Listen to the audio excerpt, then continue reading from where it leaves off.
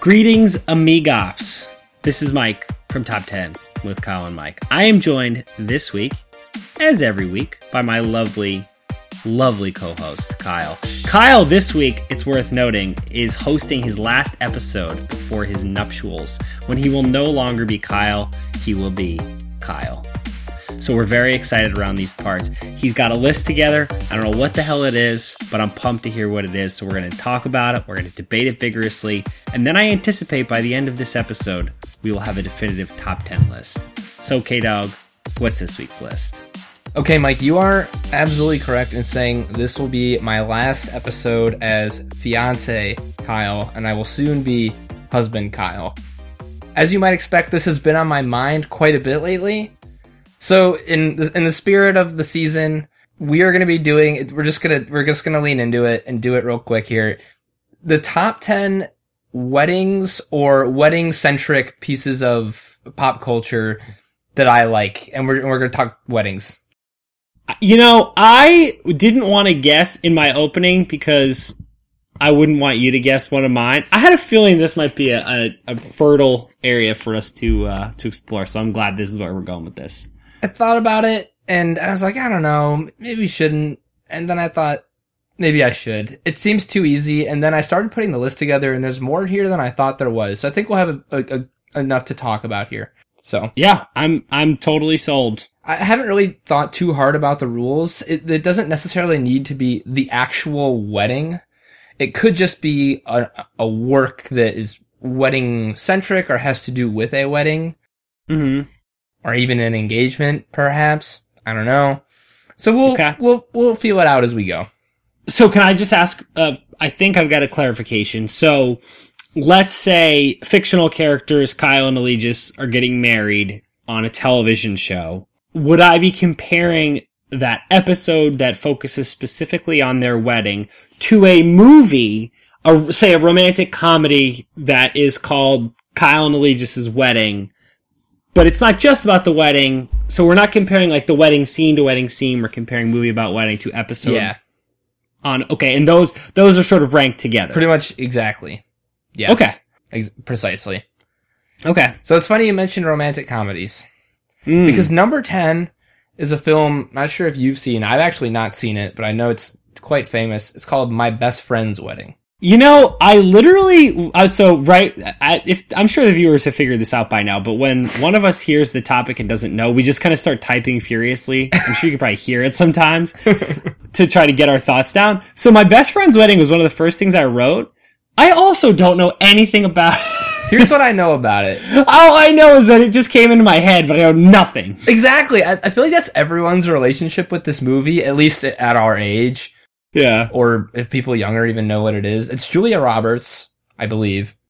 And yeah, it is according to the internet. Yeah, and the plot is it's pretty much what you'd expect from a marriage rom-com.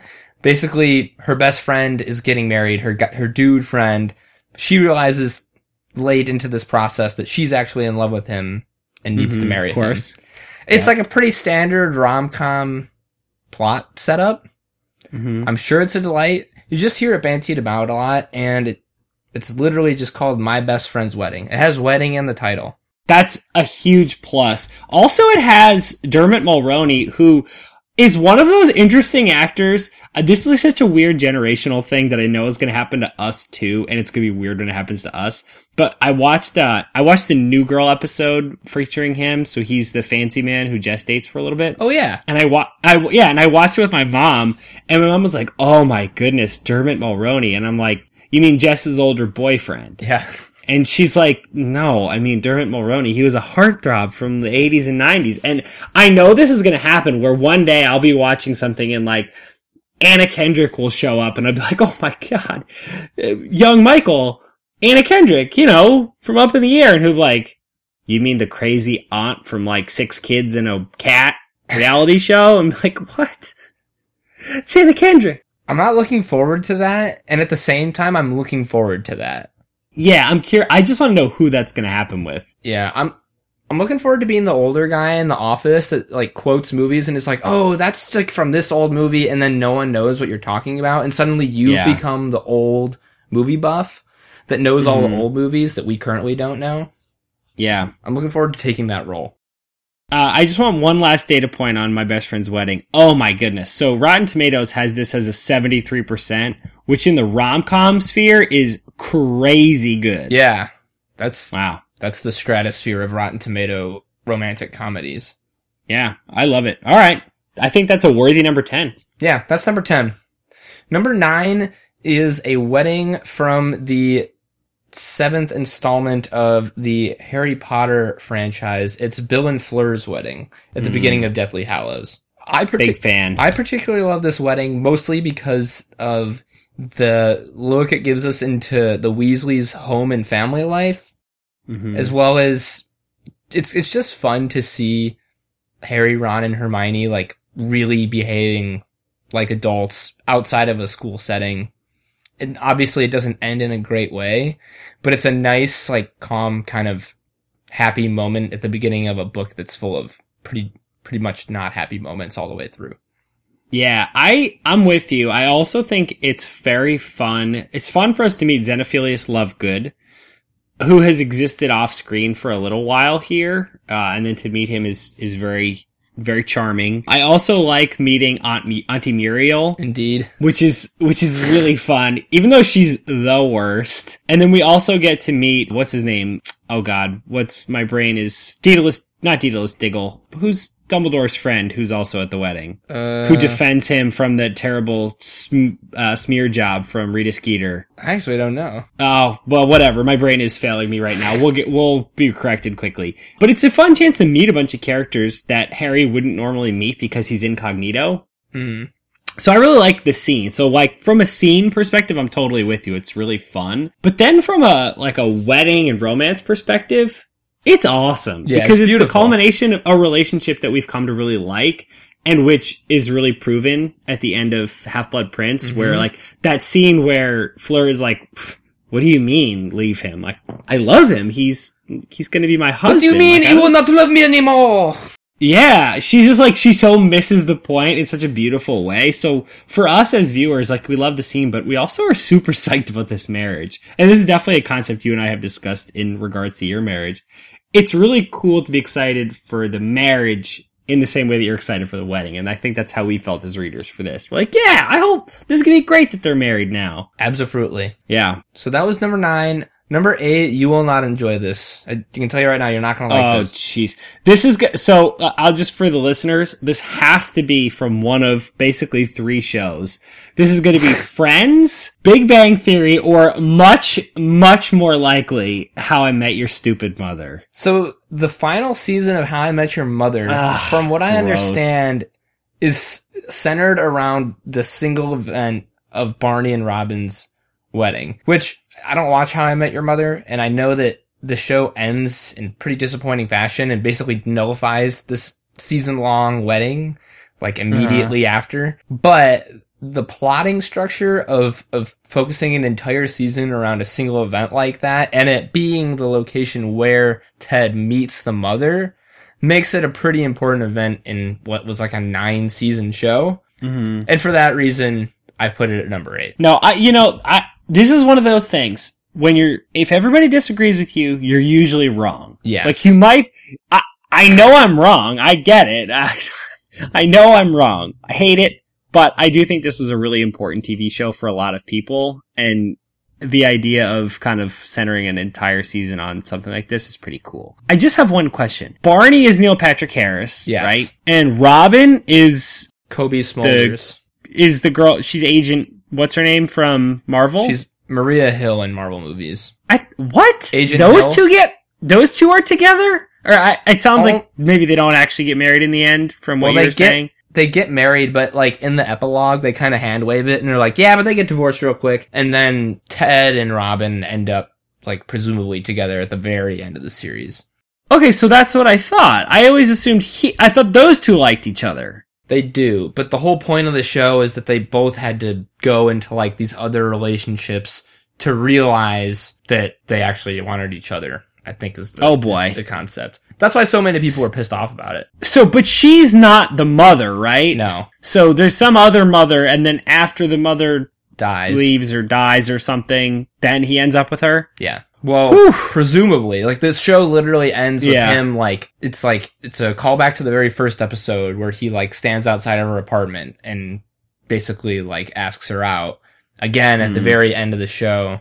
Presumably, she'll accept his advances. Well, just, quick comment about setting expectations in a story. It's okay to have a cliffhanger ending if you didn't promise a clear ending, but when basically the title of your television show is promising utter clarity by the end of your show, well, let's tie up the loose ends, people. And it's frustrating because the whole time you're building up to, the how you met this critical person, this really important person in your life.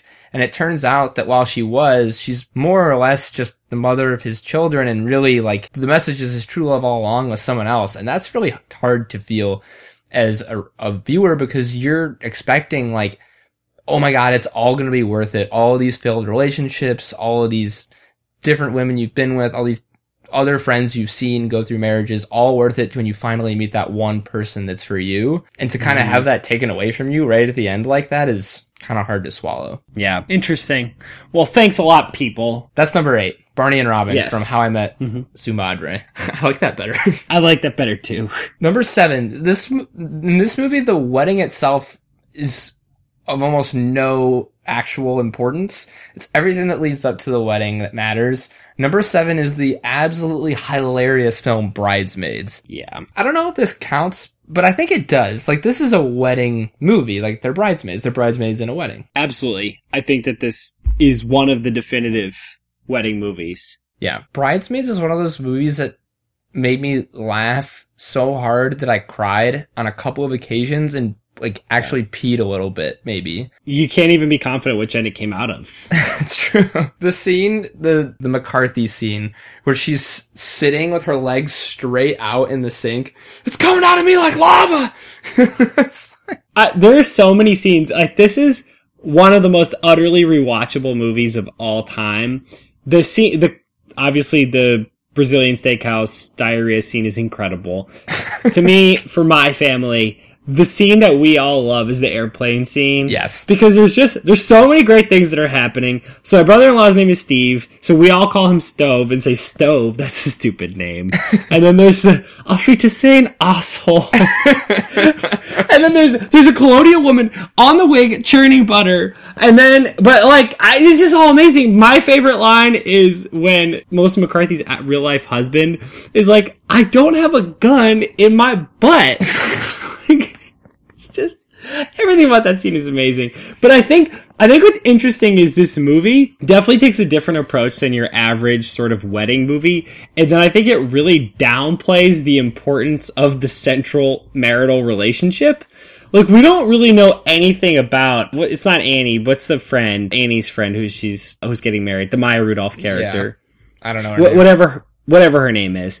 We don't basically know anything about her husband and don't really care about it. No. But the point is, she has this fulfillment in these friendly relationships. Obviously, Annie has a slightly different arc, which is that she needs to find a more adult, relationship. But, I don't know. I like that this one is a marriage movie that's more about the friendships. Yeah, well, friendships are a really important part of any marriage.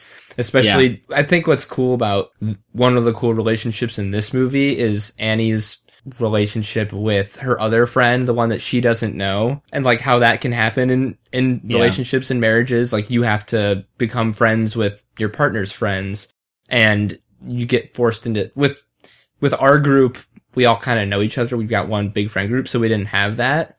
But it's one of the cool things about marriages in general is that it can introduce some really fantastic people into your life. And by the end of this movie, I think that's what happens. Totally. But I think even for our group where we do all know each other, these friendships sort of reinforce certain relationships, or the relationships reinforce certain friendships. I think my friendship with Emma, for example, I don't think that would have ended up being as fruitful if not for our friendship with Quinn. And my friendship with Quinn wouldn't have been so strong if not for you guys. And it's all sort of reinforcing. I think it's cool that it celebrates those relationships. I think you're right on about that. Amen. And it's fun to look back on when Melissa McCarthy wasn't just the stratosphere level star that she is now.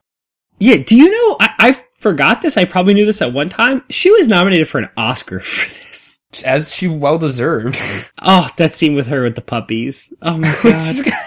I'm taking that. I'm taking that. I love those fingerless gloves she wears. She's perfect. She's a hero. I love her. She's so great. That was number 7. I have prepared a not top 3. All right, let her rip. Which I will proceed through now. Mm-hmm. Number 3. This is a movie I've not seen, shamefully, and I need to rectify this soon. Mm-hmm. Number 3 is the wedding from Kill Bill. In which the protagonist, the bride, is sets out on an act of revenge, or an adventure of revenge, or a mission of revenge throughout the rest of the film. Yeah. It's not a good wedding. No. This is one that you and I will be watching during next movie weekend, because I also shamefully have not seen this movie, but I am familiar with kind of the general outline here, and yeah, it doesn't seem like a fun wedding. No. Either within or without the movie. Right. Number 2, from a series of books, and this book has been adapted now twice on film. Number 2 is the fake/real wedding from The Bad Beginning, the first of the series of Unfortunate Events novels, in which Violet is put in a play that Count Olaf writes, but everything in the play makes the wedding that they're enacting legally binding, except for the fact that Violet writes her name not in her own hand, thereby negating the vows. Which is very clever. Very clever. But the whole wedding was a ruse, just a way for Count Olaf to get his hands on their enormous fortune. Mm-hmm. He's always up to something. Have you been watching the Netflix series? No. I don't know why I haven't, but it haven't. It is such a delight. I could not recommend it more highly. And this one is Neil Patrick Harris's Count Olaf? Yes. Okay. And do I know the kids, or are they not famous? They're not famous yet. Mm-hmm. The highlight of the show is Sunny Baudelaire. The little girl that plays her is, Allegius and I have agreed, the most adorable child on the face of the earth. Wow. And they know this. The second best thing about the show is Neil Patrick Harris. And the third is the ridiculous detail they paid attention to the actual writing of the book. Like, a lot of it is pulled directly out of the book. They didn't change very much, and they very accurately adapted the kind of eclectic style that Handler writes in. Really well put together show. We love it. Awesome. I think I'll check that one out. Love it. Recommend watching that one with longtime girlfriend Caroline. Yeah, I think she was a series of Unfortunate Events kid too. I feel like it would really appeal to her design sense too. Those books, as I recall, were quite beautiful. Well, the set design and the costumes on this show are really something. Also, it's very fourth wall-y and tongue-in-cheeky. It's very good. Which is what our good friend Lemony did well. Yeah. The last one, I think you probably know. The wedding of good Sir Edmure Tully and some random Frey girl.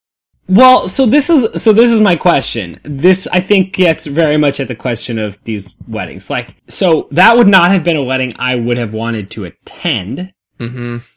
And it did not certainly have a happy result. No. Even for those who perpetrated it. Eventually not so happy a result. They were in pies. Yeah, but as far as, like, important, big, impactful weddings goes, I would count this right near the top.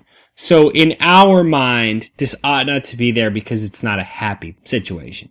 That was my reasoning. I don't have any other... Well, that's not entirely true. We'll have to talk about this one more. Okay, I think we should consider it because depending on how exactly we define this is either a not top or this is like up near the top 3. Yeah. All right. Well, let's discuss. Yeah. In a little in more detail later on. That concludes my not top 3. Did you have any more? No. I wanted to give a quick shout to a really bad wedding movie that I did like. I will say I liked it, but it was bad. It's called Something Borrowed. I've seen the film. Yeah, it's with John Krasinski. John Krasinski's in it, but the main attraction for us, at least, is that the main guy whose name, it's something really douchey in the movie. It's like, I can't remember what it is. But he looks exactly like Dylan. He looks freakishly like Dylan. I'm pretty sure the guy's name in the movie is Dexter, right? Something like that. Dexter, that's what it is. Dexter, yeah, that's what it was. Yep. So not a fan, but I love that he's in it. I agree. I remember seeing this movie right as it was like senior year of high school or right before we went to college. Mm-hmm. And I remember one of the plot points is that her friend, the one that's getting married, keeps bragging about how she got into a certain Catholic university. Yeah, I do remember that, actually. And then John Krasinski being like, she's full of shit. Like, do you know how hard it is to get into that certain Catholic university? And, like, being very, like, really enjoying that. Because I was, like, a few months away from attending said university. Yeah. I'm currently wearing a shirt from said university. Indeed. Like a douche. Yep. Very douchey. Mm-hmm. Okay, well, that's our not top 3. Number 6 comes from our same Thrones universe. Number 6 is what people are now referring to as the Purple Wedding. The wedding of Tyrion Lannister and Sansa Stark. Which people kind of forget that that's the wedding that's happening here. Yeah. That's interesting. So I guess, yeah, interesting. Much more joy for me as a viewer. Definitely not as important in the pantheon of television events and just, like, basic storytelling conventions. But damn, that was a fun one. I put it on here because it's the most satisfying villain death maybe ever put on screen. It's you and I have discussed this probably because we heard it from somewhere else, but like the fact that Game of Thrones can get you to root for things that otherwise you would not admit to rooting for. So like last season, all of us were like, he fucked his aunt! Let's go! We're like all psyched about this incest in the same way that all of us, I remember, so you and I had read these, but at least a couple people in the room hadn't. So we realized that Purple Wedding was coming, and we're like, this fucking kid, like this 13-year-old kid is about to choke to death on his own bile! And everybody... And we're just psyched. We're absolutely psyched. Everybody, I think, who's watched Game of Thrones has the image in their head right now of those spiderweb veins going through his head and his purple red eyes and face. Yeah. And a little dribble of yellow bile coming out of his mouth. And yet all of us are celebrating. Incredible. Yeah. It's a testament. That is a feat of storytelling. It's a testament to how incredibly shitty they made Joffrey on TV. It's really good. Yeah. And he's worse on the show than he is in the books. Like, much worse. Truly despicable. Yeah. So. That kid's a good actor. Yeah. Oh yeah. I hated him. He's also, lest we forget, Commissioner Gordon's son in, The Dark Knight. Yeah, lest we forget. He's great. I'm a big fan. So normally I'd let this go, but I know Quinn's gonna correct this. He's not exactly, you're close. He's the little kid in Batman Begins who Batman gives the viewfinder to. Like I said, normally... Shame on me. No, you're close. It's close enough that it's fine to let go normally. I just want to get ahead of this because Quinn will let us have it. So Quinn, please, leave us alone. I appreciate you throwing Quinn under the bus here. Yeah. I realize that this is all you, and I would like to apologize for getting this wrong. You're right. No, you're right to correct me. No, you just misspoke. I know you know what the dealio is. But damn, that kid's never going to be in anything else because nobody can look at him and not just root for him to die. Like, he could play Jonas Salk. He could be on screen curing polio. Like, I don't know. I mean, don't get me wrong. It's possible I'm missing something. As far as I know, Senor Salk lived a pretty faultless life. Everybody agrees it's a good thing that polio has been cured. And we'd all be watching, just hoping he got trampled by a cow or something. Yeah, right. He can't be in anything ever again. Yeah. Also, sorry, people out there who are history buffs. If it turns out Jonas Salk was actually a really bad guy, I didn't know. I'm sorry. He did cure polio. Yeah. I also like to express my delight that we don't have to worry about spoiling Thrones for Dylan anymore because that motherfucker caught up. He's done, Mike. He's all the way through? He's already done. Yeah. On Saturday, Dylan and Jameson and I were walking around through a parking lot. We'd had a few beers. We're talking about Thrones, and Dylan like shouts. He goes, "I knew they were going to turn him into a white dragon." And Jameson and I just had to stop and kind of smile and like pat each other on the back that was a thing that came out of Dylan's mouth with such enthusiasm. Wow. So. Yeah, nobody ever said Dylan was a half-asser. No. My goodness. Yeah, and so now we can enjoy our final season with him. Anyways, that's enough on number 6. Yeah. Number 5 is such a great movie and gets quoted a lot more than I think maybe it's due. Number 5 is My Big Fat Greek Wedding. You've seen this film? Yes. Oh my god. It's a terrific movie. It's one of our family's particular favorites. It's one of my dad's probably like top 3 or 4 movies ever. He loves it, especially Mr. Portacallis's insistence that any word has its roots traceable back to the Greek language. Okay, Mr. Portacallis, how about kimono? It's such a great movie. The utter certainty with which he speaks about everything is great. Like the Windex thing, like it's utter certainty, and that has great resonance for my family because my grandfather had the same obsession, but with WD-40. Yep. Like I think the great thing about this is it's very much a universal immigrant story. Yes. Like, I think if you were to pull 10 different immigrant groups from all around the world, they would have the exact corresponding thing to the Nico, Nicholas. Like, each family would have something like that.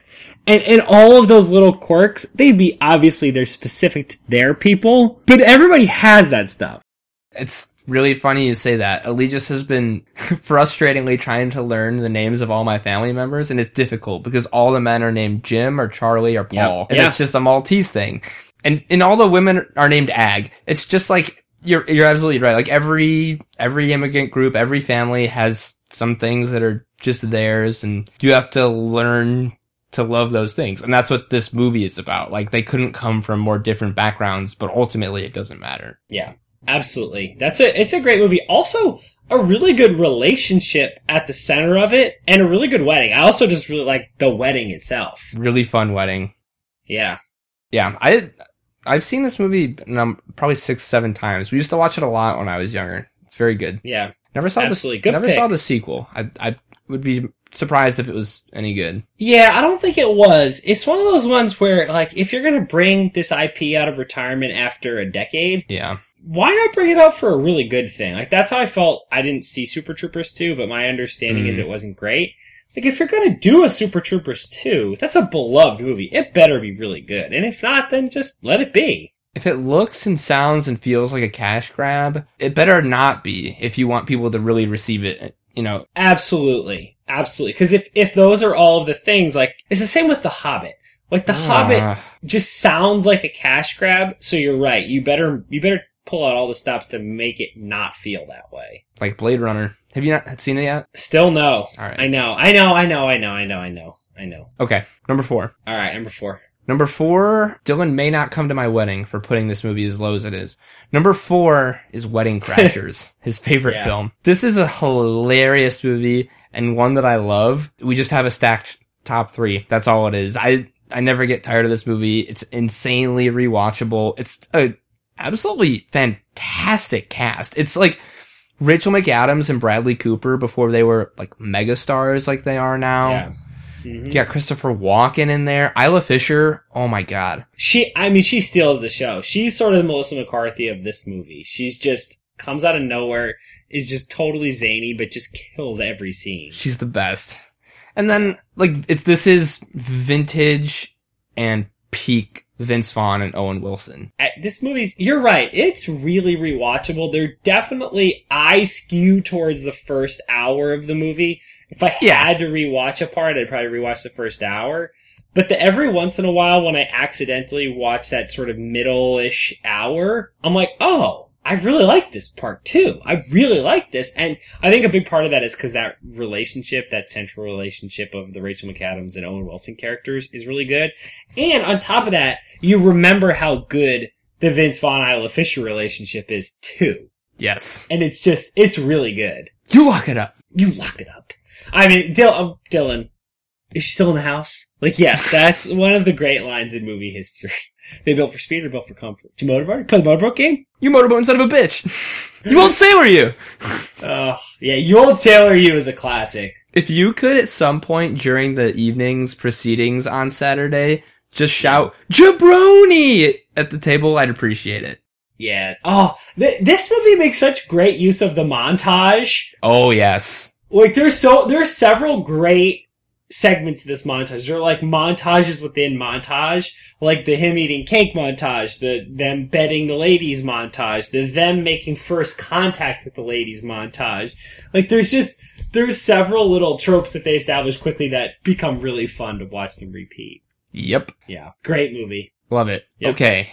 That brings us to our honorable mentions. I have these grouped. 2 weddings from television.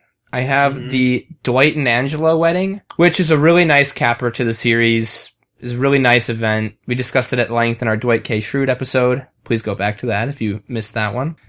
And also Leslie and Ben's wedding, which makes it as an honorable mention just because the fanfare surrounding it was so little. And part of that is what makes it so beautiful, like the spontaneity of it. But really fine, really nice moment for 2 of our favorite characters in TV. Yeah, her dress. So to me, the highlights are 2, basically. Her dress is just amazing. I love the dress. And Ron punching Jam is so satisfying. So good. 3 rom-coms. The Wedding Planner. This is one of those classic McConaughey rom-coms in which... Oh, so great now, especially. Yeah, it's pre-McConaissance. I've actually not seen it, but I read all about it today on the internets, and it's very high on my list. It's just the classic rom-com tale of a wedding planner who's seen 1,000 of these weddings and finally has herself fall for a guy. It's an amazing film. One of my favorite rom-coms, if not my favorite rom-com. Wow. A huge hit in my family, because the thing about it is it doesn't play with the rom-com genre. It doesn't upend the rom-com genre. It doesn't elevate the rom-com genre. It doesn't do any of the things traditionally associated with like great genre movies. It just is a rom-com. It's wonderful. It just is. It's a pure expression so of the good. form. Yeah. J-Lo accidentally ripping off a statue's penis in a garden full of statues while helping Matthew McConaughey pick out a marble statue for his wedding. Trey Magnifi. He might have pulled the penis off and then she tries to glue it back on. Whatever it happens. Penis is involved. Yes. Speaking of Always a Bridesmaid, Never a Bride, another rom-com called 27 Dresses that I saw with some high school girlfriends. I think it was just like one of those things where we wanted to see a movie that was PG-13. I think we snuck into it. I don't know why we would sneak into 27 Dresses. And then, like, while they were all goofing around, I was really enjoying this movie. It's really good. James Marsden is great. Yeah. Katherine Heigl's great. My sister Nicole loves this movie. Especially she's got electric boobs, Benny and the Jets karaoke scene. Yep. It's a good movie. It's pretty solid. Really good. The last one is The Wedding Singer with Adam Sandler. Yep. Another good one. Okay, next up is kind of in a category of its own, The Princess Diaries 2, Royal Engagement. My problem with this movie is that it immediately abandons the love interest from the first movie, which I really didn't care for. And the confusing thing is it's not like they had originally cast Brad Pitt, who then had scheduling conflicts. Yeah.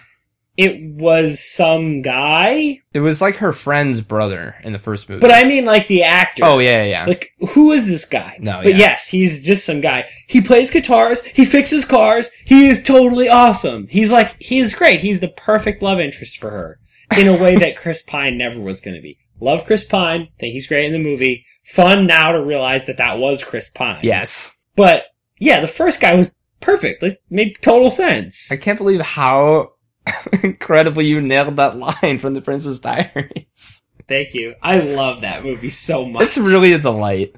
Yeah. Okay. Last 3 from cartoons. One is Shrek. I love The Wedding because it's the only one I know of wherein the bride turns into an ogre at the altar. That's a really nice scene. The end of a very good movie. Yep. A lot about being who you are. Yep. Rugrats in Paris, where Chucky and Kimmy have to prevent Chaz and that crazy lady from getting married to each other, and it ends up with that amazing animatronic Reptar versus the snail guy fight all through Paris. I totally forgot about that. That was the main storyline, was the wedding. Yep. I've seen that movie 100 times, and I never get tired of that scene. Last one, just to throw our love of Jimmy Neutron in here. The special where Jet Fusion is engaged to Beautiful Gorgeous. It's enough said about that, but it's a really fun episode. Yep. Alright, let's get into our 3 then. Unless you have, we'll wait for yours. Yeah. Number 3, one of my all-time favorite movies. I've seen this movie a lot. It's one of my family's favorites. Father of the Bride, starring Steve Martin. I think this is the just nicest wedding movie. There's nothing over the top about it. There's nothing supernatural or over the top funny. It's just a story about this guy who's watched his little girl grow up and the planning of a wedding from his perspective. And it's just a really, really nice movie. Like it's It's funny, but it's not a comedy. It's dramatic, but it's not a drama. It's just kind of a movie about what being a father is all about. And I really love this movie. I've seen it a lot. Remind me, is there a voiceover in this movie? Steve Martin narrates it. Okay, that was my recollection. I totally agree. I think that some movies are a comedy, some are drama, and then the category that I like to call is like life. This is a life movie. Yeah. Because life is kind of both. And it's not like a dramedy either. It's not really trying to be a bunch of stuff. It's just life. It's just kind of about the way that Steve Martin's life is. And I totally agree. It's really nicely captured. I'm sure that there's a lot that you can identify with now, having gone through this process. Obviously from a slightly different perspective. But I totally get it. I really like this movie. This is vintage Steve Martin. It's a really fun stage of his career for this to be, because he's coming out of a period of a lot of zany comedies, and for him to play the more grounded role in a way that sort of previews the next phase of his career was really cool. Also funny that like 20 years later he was getting married and then having a kid. Sort of ironic. But I love this movie, and I totally agree. It has a really nice heart. Yeah, and it's just a nice film. If you haven't seen it, I'd recommend popping it in on a slow afternoon sometime. Yeah, it feels like a good autumn movie. Couldn't agree more. Yeah. I think the wedding in this movie takes place in autumn, and it's a beautiful wedding at their home. It's Chicago, right? I feel like it is. Even if it's not, it looks like one of those sort of north suburbs of Chicago. For like sure. Home Alone. It's like all the John Hughes movies are set. Yeah. Yeah. Yeah, for sure. Number 2. Maybe the best episode of one of the best TV shows ever. Jim and Pam's Wedding in the Office. This Amazing movie, that it lives up to the hype. It really is. I remember when this episode came out, even though I didn't watch The Office at the time, it was one of those rare events in like non-serialized television where it's all people could talk about the next day. Like every week Thrones comes out, people talk about it. Reality TV is different in a way, but like a show like this, people don't talk about like last night's episode of Parks and Rec or The Office the way that this episode specifically did. Yeah. I think that a lot of things went right for this to be the big event it was. I think that season 5 was probably the absolute viewership peak of the show. It's probably slightly past the creative peak of the show, but not so far past that they didn't still have a lot of good sort of material left. Mm-hmm. I think culturally this was when I think it was Thursday nights on NBC was at its height. It was right around the time both Jenna Fisher and John Krasinski were kind of getting famous for other stuff. It's just like everything went right at this exact moment, and they totally nailed it. They absolutely, the 2-part, it felt like an old-fashioned, like, the Brady Bunch goes to Hawaii sort of, like, event. You're right. They brought the event into existence by setting it that way, and just killed it. It's a really beautiful episode. I'm a huge fan of it. I really hope that prematurely Cameron shouts, "Ladies and gentlemen, for the first time as a couple!" I really do too. I wish that he watched The Office, because I think if he did, this would be a no-brainer, but it's not really his thing, so it probably won't happen, but maybe Ian will surprise us. I was gonna say, don't rule out soon-to-be brother-in-law Ian. By the time this airs, I mean, they'll still air a day after I Am Wed, so who knows? Maybe by the time people are listening to this, we'll have video of this happening. I don't know. Absolutely. I sure hope so. Me too. That was number 2. Number 1, one of my all-time favorite movies, what I know is considered to be an all-time classic legend of a film. Number 1 for me anyways is The Princess Bride. Mm-hmm. Now, the wedding in question in this movie is kind of a MacGuffin where like it doesn't really ever take place. It's just this looming threat of the wedding that is kind of the impetus for our hero Wesley to save his Princess Buttercup. Mm-hmm. But this is a really, really incredible fairy tale. Like, it's both a parody and an homage to the fairy tale genre. And it's done in such a balanced way that it doesn't feel hokey. Yeah. But at the same time, like, it is hopelessly romantic. It's a story about true love. Like, that's what this movie is about. Like, this legendary, idealized version of true love that's so beautiful that it can transcend literally anything. I think even though it's silly at times, I think it's a really sweet movie, and I don't know, this is just another family favorite. And marriage, like there's just so many great lines in this movie too. So even though like the wedding itself, and you don't see Wesley and Buttercup get married at the end, like bride is in the title, and it's a movie about true love. There's a wedding ostensibly involved. It's an all-time classic. In my opinion, it's the greatest wedding movie ever. Well, like you said, it both kind of makes fun of and engages in the genre in a really cool way. And probably this, like, the prevalence of this big marriage plot in a lot of ways can be traced to stories that are like this, like, you know, Robin Hood, King Arthur, sort of these tales of, like, daring. It's all about the marriage plot. And it's really cool to see sort of the root of that nodded to in both a joking and a really respectful way.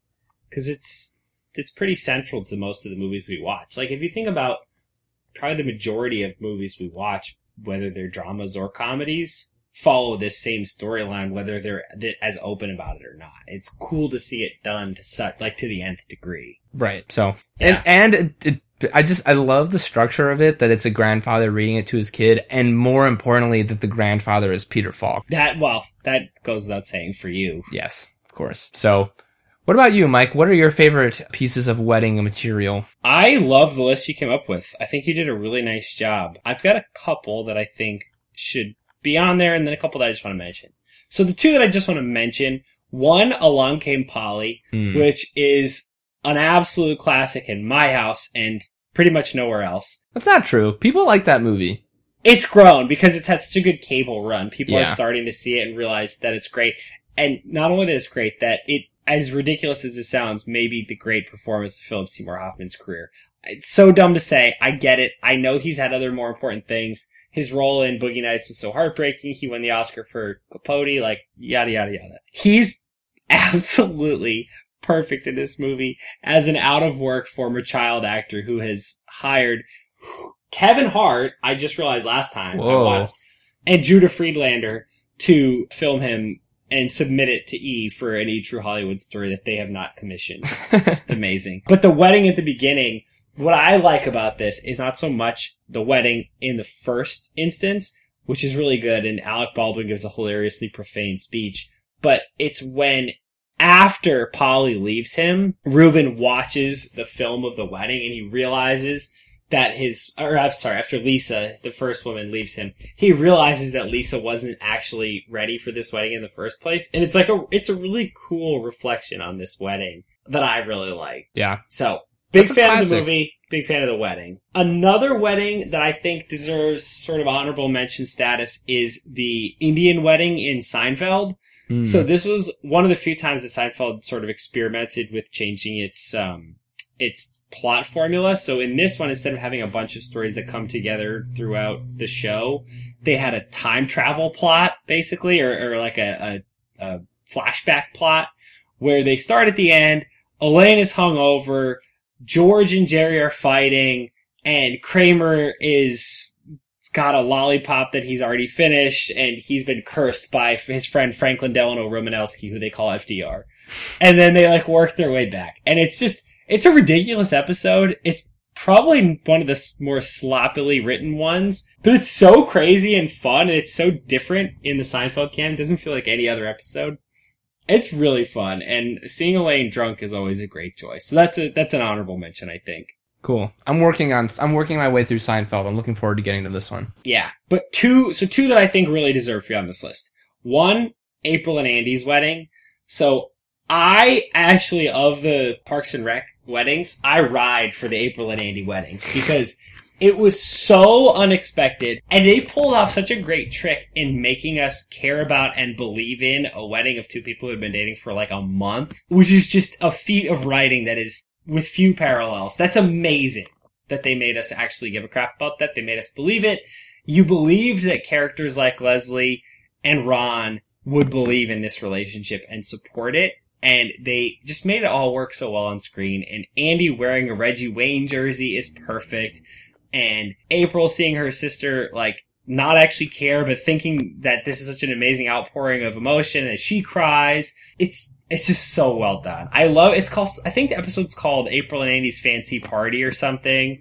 And they ask people to bring them cooked steak. It's so April and Andy. It's so Parks and Rec. It's so delightful. It really is. I'm kind of surprised I forgot about it. Because even as a viewer, like, even over the course of a single episode, it's amazing because it happens and the idea is pitched and you're like, oh no, this seems like a bad idea. You're so as right. a viewer, and then by the end of it, you're like, you know what? This is great. Like, in the course of a single episode, they convince you. That's a good one. I'm on board with this. Yeah, I'm glad because you're so right. It works on that meta level too for us as viewers. You're like, oh, I don't know, kids, and then you're like, yeah, because it's funny because like it's a TV show. Like, of course it's gonna work out, but when it first happens, you're thinking like, this can't possibly last. Yeah, and there's already been real stakes that have been established on the show, so you're kind of like, maybe it won't. Who knows?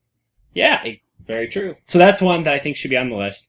And then my other submission would be The Godfather, which I think deserves to be like pretty high on the list because it introduced us to the concept of, you know, a Italian father can't deny anybody's wish on the day of his daughter's wedding. It is the way this movie opens. It opens with Enzo the baker, his father saying, "I believe in America," which is probably the most famous or one of the most famous opening lines in film history. And it opens with the scene with the Godfather sitting at his desk. You meet the cat who's always sitting on his desk. You meet Luca Brasi who's coming in to talk to him. You meet all the characters. You meet Michael who comes in his Marine uniform. You see all these people who are eventually going to be so important to this just at the wedding. Like you see Sal Tessio just talking to people at the wedding and you see Clemenza eating. And I think he drinks a pitcher of iced red wine, and Sonny's off cheating on his wife with some bridesmaid. And like you get this introduction to all these characters who you don't know who they are yet, and you meet them all in the course of this one wedding. All the promotional materials for the movie, like the most famous one other than the Godfather, you know, silhouette, is the wedding photo. Like, that's one of the big promotional things. This is a really famous wedding. It's huge for the movie. It's just obviously perfectly executed. It's great. I love that wedding. Yeah, this continues a now budding tradition of me shamefully ignoring Godfather material for these lists. But this also is a very, very clear inspiration for the beginning of one of our favorite graphic novels of all time, which we will be discussing on a podcast that has already been recorded, but you will not hear it for another week. Stay tuned for that one. Yeah. I can't believe I missed this. This will be high on the list. Absolutely. And the last thing I want to mention about The Godfather is my dad, especially having grown up in the 60s and 70s, says that this is exactly what big Italian family weddings felt like back then. That's what's so cool about it, because you feel like you're getting an authentic look into it. Yeah, absolutely. So I think that those are the two that I would stump for being added. So April and Andy and The Godfather. And I think as I look through this, I think you're pretty much right on. I would probably vote for My Best Friend's Wedding to come off. And then I'd probably go How I Met Your Mother. That's probably my bias of picking that over Bill and Fleur.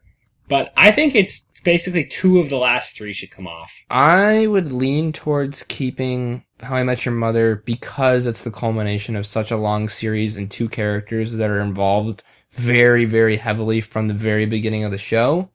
Yeah. It's a payoff for millions and millions of people that watched and loved this show, and also just structurally is unique. I think Bill and Fleur is a really great wedding, but it's two characters that aren't necessarily main characters in the novels up until the last, two books, pretty much. They're in it a lot. Yeah. And it might be a little biased right now because we're so deep into the world of Harry Potter at the moment. Yeah. I'd actually be cool with taking off my 9 and 10. I think Bill and Fleur and My Best Friend's Wedding makes sense to come off. I hate to see Bill and Fleur go, yeah. But I think you're right. I don't think that's where these two should be inserted, so let's talk about that. Yeah, so I would say I think The Godfather probably belongs... I think it belongs top 3 to 4-ish. And I think April and Andy probably belongs in like the 6 to 8 or 7 to 9 kind of range. I would agree with that. Let's start at the top, if that works for you. What do we think about the Red Wedding? I think the Red Wedding should be included and should therefore be very high. Do you think we should sub it out for the Purple Wedding? It feels weird to have two Thrones weddings on here. I think that that's probably the appropriate play. Should we put it as high as like 2 or 3 then? So if I were remaking this, I think The Princess Bride is a comfortable number 1. I think you're right. So I would probably go Princess Bride 1, Red Wedding 2, and then I would probably then go Godfather 3, Jim and Pam, Father of the Bride. Like I would probably pick right back up. So I would just insert Red Wedding at 2 and then Godfather at 3. I like that. So it would go 1 Princess Bride, 2 Red Wedding, 3 Godfather, 4 Jim and Pam, 5 Father of the Bride. Cool. I don't know. I really like Big Fat Greek Wedding. I think that makes sense at 6. I hate to do this because I love the characters and I know you do so much, but I actually have a difficult time putting April and Andy over Barney and Robin for the reasons I've discussed. Does a bottom 4 make sense to go Bridesmaids? Wait, what am I missing here? Oh, Wedding Crashers. Actually, that's how I had it. I would put Wedding Crashers over Big Fat Greek Wedding. What do you think about that? I think Wedding Crashers belongs higher because it's sort of taking a different angle than the rest of these, in that it's a little bit like Bridesmaids. It's exploring more of the friendship and sort of the party aspect of it. Agreed. So for me, my 8 through 10 would then go Bridesmaids and Barney and Robin, and then April and Andy. How are you inclined? I think I would go Barney and Robin, April and Andy, Bridesmaids. So I think the reason I would put Bridesmaids at 10 is because it is slightly less of a wedding movie. I think, but I'd be okay with any of that. I'm not going to fight you on that. No, I can see that, because like Barney and Robin, that's an actual wedding, and April and Andy, that's an actual wedding, and Bridesmaids, like we discussed, is all about relationships and is tangentially related to a wedding, but the actual wedding doesn't matter so much. But it is funny, when I look at this list, it basically covers, unintentionally, but maybe intentionally on your part, all of kind of the different roles and aspects of a wedding. Like, it's your wedding, you're a guest at the wedding, you're in the wedding party, you're the father of the bride, you're happy, crashing a wedding you weren't invited to. You're crashing, you're being murdered. Like, it's kind of got it all. I like it. It's a wide range of weddings. Yeah. Okay. But luckily, the wedding we are focusing on will only have one of these outcomes. It will be a happy wedding in which you are the groom and I am part of the party. And for which I cannot wait. In the meantime, I will recite what I believe is the definitive list of top 10 weddings in pop culture. Number 10, Bridesmaids. Number 9, The Wonderful Wedding of April and Andy. Number 8, Barney and Robin and How I Met Your Mother. Number 7, My Big Fat Greek Wedding. Number 6, Wedding Crashers. Number 5, Father of the Bride, starring Steve Martin. Number 4, Jim and Pam in The Office. Number 3, The Godfather Wedding. Number 2, The Red Wedding of Thrones. And number 1, The Princess Bride. Excellent. Thanks, buddy. I enjoyed that quite a bit. Dog, that's a list. Beautifully done. Cool. I will see you next week, if you're still keen. I will see you as long as I kill this millipede, excuse me. Possibly a blast-ended scroot. I don't know what it is. Stay tuned after the credits on this one, because I will include probably a minute's worth of Mike freaking out about a millipede that wandered across his path during the recording of this podcast. And I just want to note, like, as we close this recording, I have no idea where it is. Yeah, I'm worried for you. I have like a 20-pound visual atlas of the world that my sister gave me. That I have I can't believe how big it is. I have it arranged as like a bird trap, where I have it leaning against the wall, and the moment the millipede comes, I'm just gonna drop it onto this millipede. Got a string attached to it. Yeah, seriously. The moment I hang up, I'm gonna Google. Oh shit, Mike! Is it right? What? Stop. I'm gonna Google how to attract a millipede. Like, maybe they like apple cider vinegar, and then I'm gonna kill it. Good luck. I'd be worried if I were you. Thanks, dog. All right. Well, I can't wait for your wedding. Very excited, and I'm glad we get to tie a topic in with it. All right. See you soon, buddy. All right. Adios. Alrighty, friends. That was our top 10 for this week, but now we'd love to hear your top 10. So please check us out on all of our available social media outlets, traditional outlets, whatever outlets we have. Check us out on Twitter at top10km. That's all spelled out, top10km. Our email, top10km, spelled the same way, at gmail.com. Or our site, top10km.podbean.com. All forms of communication accepted, except for serial killer notes. Please don't send us any of those. If you like the pod, be sure to subscribe wherever you get your podcasts so you never have to miss an episode of Top 10 ever again. If you didn't like it, please tell us why. We'll try to make the show better. Our theme music was composed by Kevin MacLeod, and our artwork was created by Erin Sant. You can check out her stuff at Sant Design on Instagram. Alrighty, goons. We'll see you next week. Hold up. I gotta kill something. I don't know what it is, but it's fucking huge. I'll be right back. I don't know if I'm gonna make it. I'm terrified of what this is. Oh, fuck. Ah! Oh my god. Kyle! What do I do? Fuck. Shit. Fuck. Oh no. Kyle, this thing is huge. It's a fucking millipede. I'm so scared. Fuck. Did you get him? Okay, I didn't get him.